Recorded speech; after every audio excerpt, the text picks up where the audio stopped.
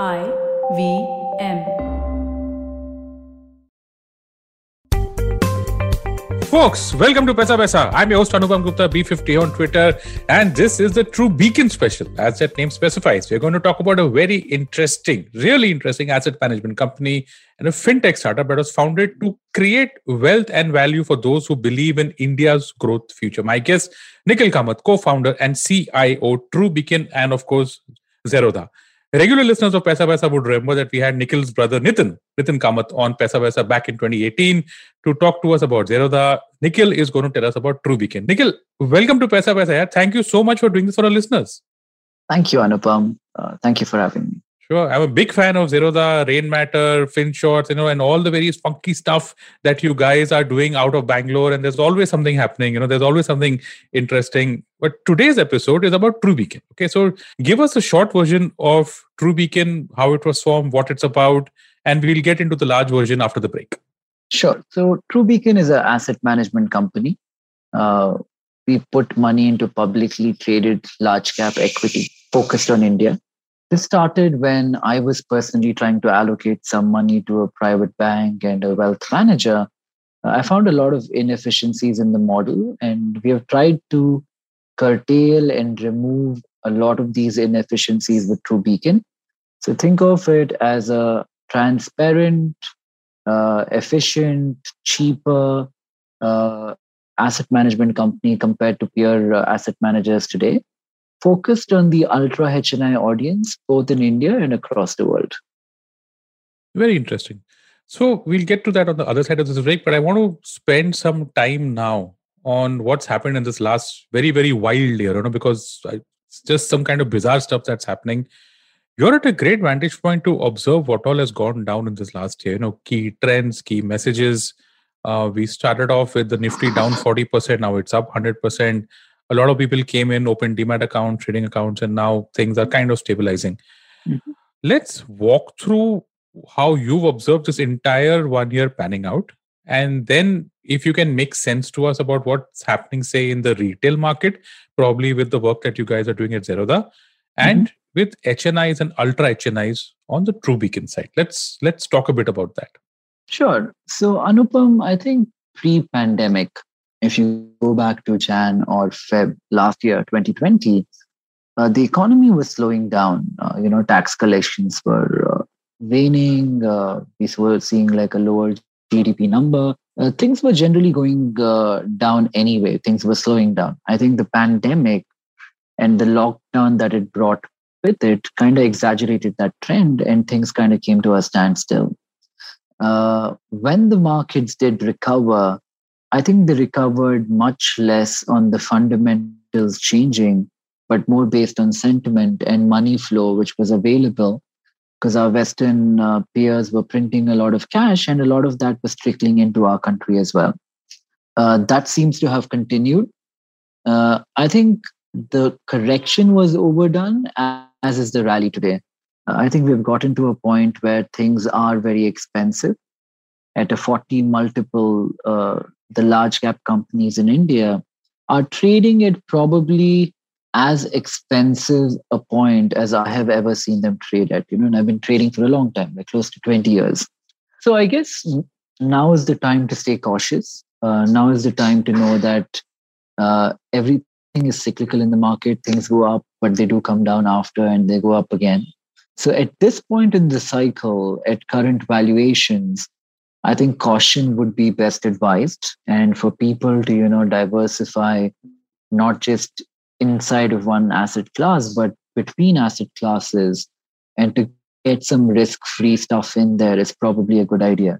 So India offers a lot of great risk-free assets. You can buy tax-free bonds, you can fund the national highways or an Indian railway, and you can get about 4 or 5% net of taxes. I think it would be prudent to get that kind of exposure today and diversify maybe a certain part of your portfolio. Got it. Nikhil, can you tell us something about behavioral changes, right? Because you've been doing this for 20 years so far, and a lot of people found a lot of unprecedented. You get the word unprecedented thrown around a lot in this last year. What is your perspective on this? The number of demat accounts that were opened, possibly any behavioral changes from the HNI side? Because for example, what I've been hearing is a lot of them got disillusioned with mutual funds and went directly into stocks. We've had quite a few wealth managers on Paisa. They've been telling us about some other trends within both categories, whether it is a retail, whether it's the HNI category. Anything that you want to add out here from your perspective, from what you've seen in this last 1 year? I mean, are the retail guys more savvy? Have they done the right thing by opening demat accounts? Has the trend stopped? On the HNI side, what are you seeing? Let's talk a bit about that. I think what the retail has done this time has actually been quite smart. Typically, the retail does not make money. They come in after a rally, or they come in generally too late, where there's not much left on the upside. This time they came in mid-crash. I think a lot of them came in around 8,000, 9,000, 10,000 Nifty, and they're all sitting on a good, 30, 40, 50% gain today. It's probably one of the few times in history that the retail has come in directly and made a substantial sum of money. Great for the ecosystem overall, because these people will go out and talk about it, and they'll probably that 1.5%, which is the participation percentage of retail in the financial markets in India, which is abysmally low, will probably go up. In terms of what the retail demographics have been, I would say, let's just talk about our clients for a second. I would say the average age kind of dropped from 33 to about 30 during the pandemic. So a younger investor came on board. The average ticket size they came in with was about 80,000 rupees per account. In terms of the male-female demographics, we get about 16-17% of the new audience as female, and a vast majority continues to remain the male population. Why retail is disgruntled by asset managers and mutual funds, I think it's their own wrongdoing. Mm-hmm. Over the last decade, these guys have riddled investors with so many fees. You buy a fund, the distributor charges you 1% or 2%. The fund manager then charges you 2% a year if you make money. If you don't make money, there are lock-ins in place. If you want to take out your money early, you pay an exit loan. There is a setup fee. If you were to just look at these fees in isolation, ignore everything else and look at that 2% a year. If you pay 2% every year for 20 years, if you make money or don't make money, that's half your portfolio that you're paid in fees. No fund manager can, really predict what will happen tomorrow. We all are, trying to do the best with the same information we have at hand. So I guess what the retail is doing by coming in directly is probably a wise thing to do, considering the ecosystem that has been around for the last decade or two. Okay. Anything on the HNI side? Because it's kind of counterintuitive. I've been told that wealth managers have had like a shower of money coming in the last 1 year, despite businesses not doing great. Any views on what you're seeing on the HNI side, or the ultra HNI side, family office side, anything? Sure. So Anupam, one thing you have to bear in mind is we have to be cognizant of the fact that as a wealth manager, we all have to say it. If it's true, if it's not true, we have to say everything is good. We somehow think the future will also be good and people are very happy and clients are very happy. Often that is not truly the case. On the retail side, definitely mutual funds have seen significant outflow. Now, the fees I spoke about on the mutual funds are only higher on the HNI side. There is a higher distribution fee. There are more middlemen at play. There is less transparency there than even on the mutual fund side. The government typically comes and regulates the mutual fund product better because so many people are involved, and they regulate the niche products available to the HNI a little bit less, so people can charge more. But if I have to compare the two different kind of people, I would say the retail has seen a further outflow of money relative to the HNI. The HNIs have actually added a little bit of capital. Folks, we're going to take a small break out here. When we come back, we're going to talk specifically about TrueBeacon and the things that they do differently, their track record, what they've been up to. So don't go anywhere. We'll be right back.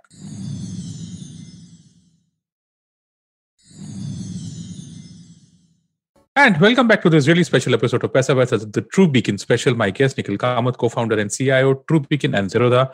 Nikhil, welcome back. Now tell us, I want to go into TrueBeacon specifically, right? Because you outlined the use case, the problem that the asset management or the wealth management industry was facing in terms of higher fees, lack of transparency, and a lot of stuff. I had a look at your website. It's very, very interesting. Can you tell our listeners how you do things differently and how you fill in the gaps that you found in wealth management? Let's start from there. Sure. So when I was allocating my money onto a wealth manager, I chose my private bank back in the day, a couple of years ago. And then I thought, itna fee, I mean, after paying this much in fee, how will I net make any alpha over the market? Most often in markets, Anupam, nothing happens, right? Like we have stellar years like the last 12 months and there is an up move and a down move. But most often market stays in a range, it stays in that 10% window on either side. So I thought if that were to happen and history were to, kind of repeat itself and we stay in that range, the only person making money is the fund manager and the fund house. So we decided to create a product which is totally client aligned. We said we will not have any middlemen. We will not have any distributors. If you want to get onto the platform, you have to seek us out yourself and sign up. You save 1-2% there already.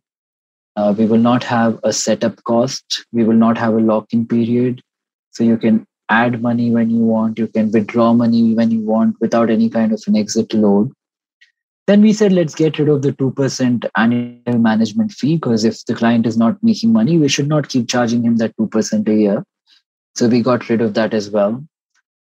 We went to the extent that we said zero TER. So everything from there's no brokerage, there is no demat fee, there is no pledging cost, custody, accounting, all of that is free.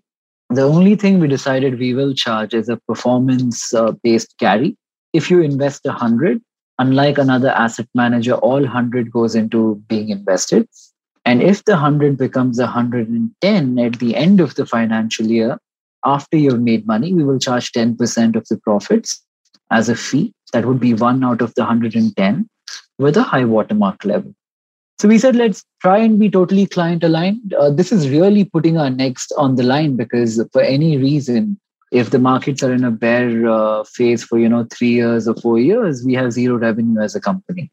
But we said, okay, we believe in the long-term story of India. We're willing to take that chance. And that's how we structurally differentiated. That was step 1. Step 2 was to make it a lot more transparent. Typically in a Cat 3 alternate investment fund, which is the product we are, it's the only license, the most sophisticated one the Indian regulator gives, where you have the ability to hedge 100%.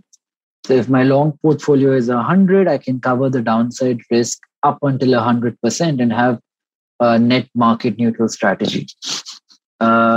Typically in a fund, in a product like this, there are other fees that one has to kind of factor in as well. But we've removed all of that. In terms of transparency, you would, in any other AIF, get what your NAV is, your AUM is once in a month, where an Excel report is sent to you by your relationship manager. Here we have created a dashboard where you can log in at any point on a daily basis, see where your money is invested, track it on a live basis. And if you want to take out your money, you don't have to call a RM and sell him why you need your money. You just hit a button and the money goes to your account. So we're trying to be cheaper by virtue of getting rid of all the fees. We're way cheaper and more efficient by how lean we are as an organization. In terms of transparency, even, I think we're a lot more transparent because we put all the data out there for people to access when they desire versus them having to reach out to someone and request for that data.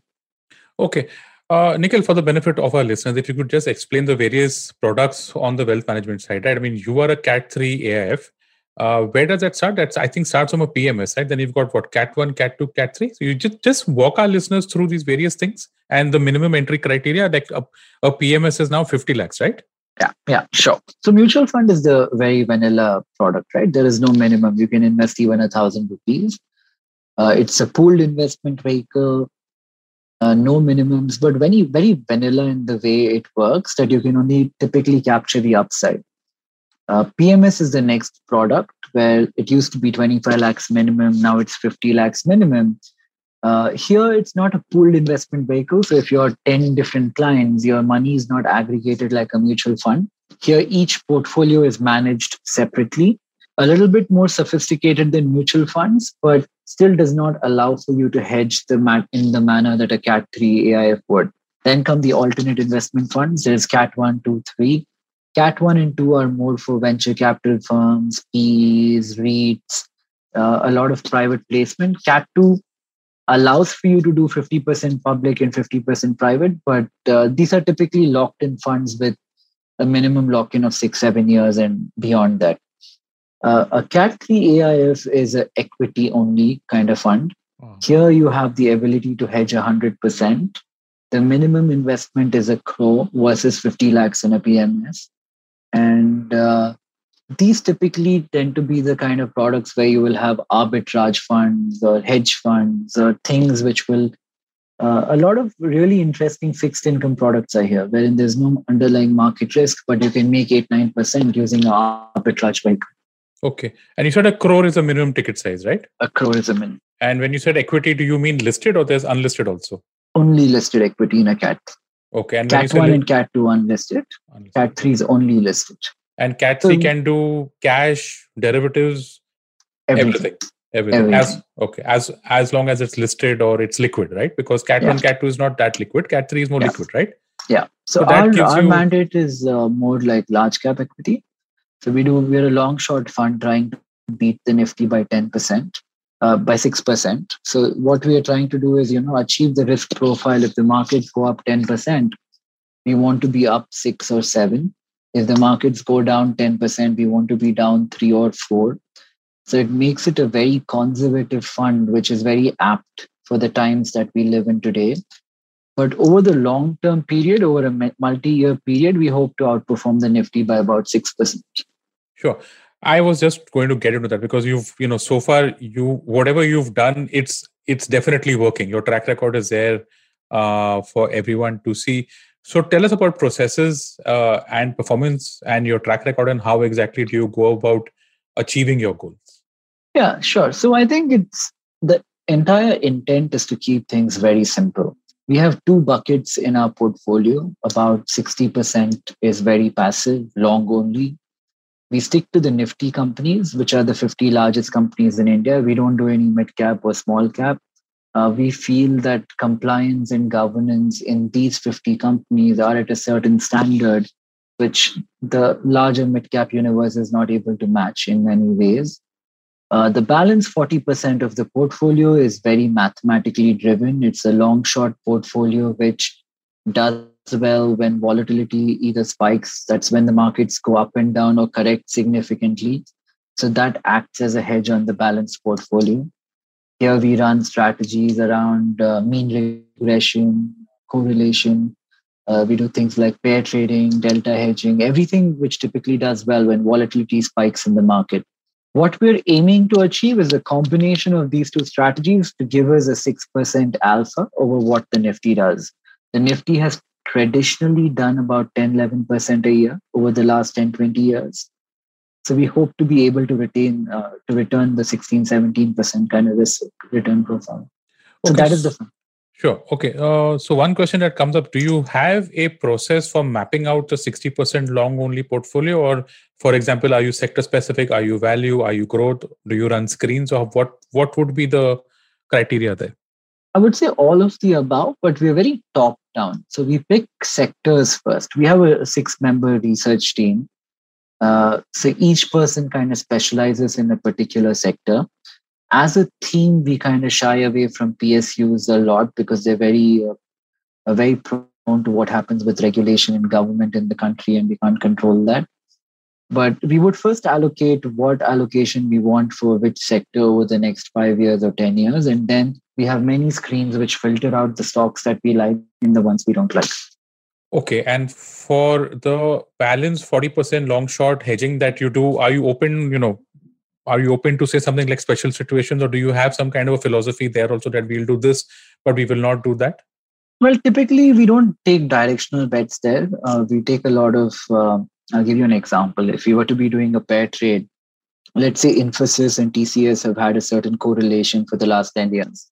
Let's assume it's 1:1.2. For some reason, say there's a whistleblower news on Infosys, and that correlation is kind of it goes away from the average. So we would buy one, short the other one, waiting for them to converge to the mean again. That would be an example of a pair trade. So we do plenty of stuff like that. Depending on what market conditions exist at that time, we deploy the strategies we think would do better at that point. Great. So you've got a quantish kind of an approach to that entire piece. That's right. Okay. Last two questions now, Nikhil. First is very obvious one that I think you would be getting from your friends and family, and I keep on getting a lot from people, on social media, on my podcast. What next? What happens to equities? And I'm only talking equities out here. Where do we go from here in terms of your long-term outlook, and what do people do with their portfolio? Because people are sitting on book profits. Some of us are stopping their SIP. Some of us are continuing the SIP. Some people are selling stocks. Some people are doing absolutely nothing. What would you tell someone new to the market who's actually made a lot of money and wants to stay in for the long term? Do you have anything to tell him here? And second, to someone who's brand new, who's actually entering the market and is a little bit worried. So first category, someone who's made profits. Second category, someone who's just come in. What's your advice to them? Well, someone who's made profits, I would say book. Maybe not the whole thing, but book a significant portion of it. And someone who's just coming in, I would say things are too expensive. Don't buy today. Yeah. Where would you send him then? I mean, would you tell him to go in a debt mutual fund or an FD or, I don't know, Bitcoin? I saw your tweets on Bitcoin, but sorry. Probably not Bitcoin. I think that's also inflated. I mean, this is not something that people usually recommend, but I think physical gold is actually a great hedge against many of the things which are not working in the world today, be it like, aggressive central banks, Bitcoin, currency devaluation. To a large extent, you can kind of equate why equities have rallied with the fact that currency has actually devalued, but it's not reflected in the prices yet. So gold actually acts as a good hedge. So I would definitely recommend for people, the government hates this idea because we don't have any of our own gold in India, and we have to, import everything, especially stuff we buy physically, which unlike a sovereign gold bond or something, it has to be physically present.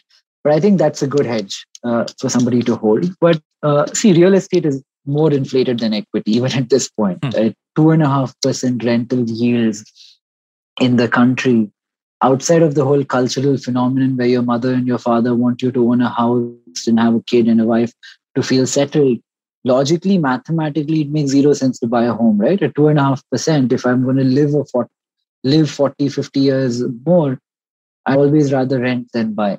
So I would definitely not recommend putting money into real estate. I would say create a combination. Maybe right now the entire demographic of India is very real estate heavy. Maybe 70% of a middle class household's asset base is real estate, the home they own, the loan they hold on. Maybe bring that down to 30-40%. Don't have more than 30% in equity, and the balance can be a mix of risk-free fixed income like tax-free bonds and a commodity like gold or silver. Very interesting. Nikhil, last question. This is like a checklist for our listeners who are going out and looking for wealth managers, because probably there is a lot of demand out there. What would you tell them? What should they look out for? What are maybe 3-4 questions that they should ask all their wealth managers before giving them money and choosing the right one? Well, step number 1 would be to make sure the middleman is not making any money. The guy selling you the fund. This could be your bank. This could be a wealth advisor. This could be anybody. Now, when you're already paying a fund manager to manage your money, I don't think you should be paying a third party to introduce you to that fund manager. A little bit of research online, you will find who has a good track record, who doesn't. You don't need that guy in between. So definitely try and eliminate that. B, when you go to the fund manager, definitely figure out what exactly he's charging you. Often people hide fees and charges.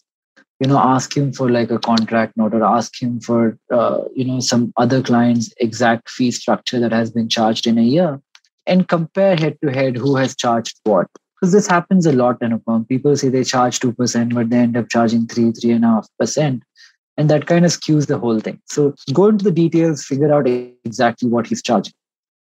That would be B. And C, I think, in my personal opinion, this might not be right, but in my personal opinion, I think stick to large cap, especially in India.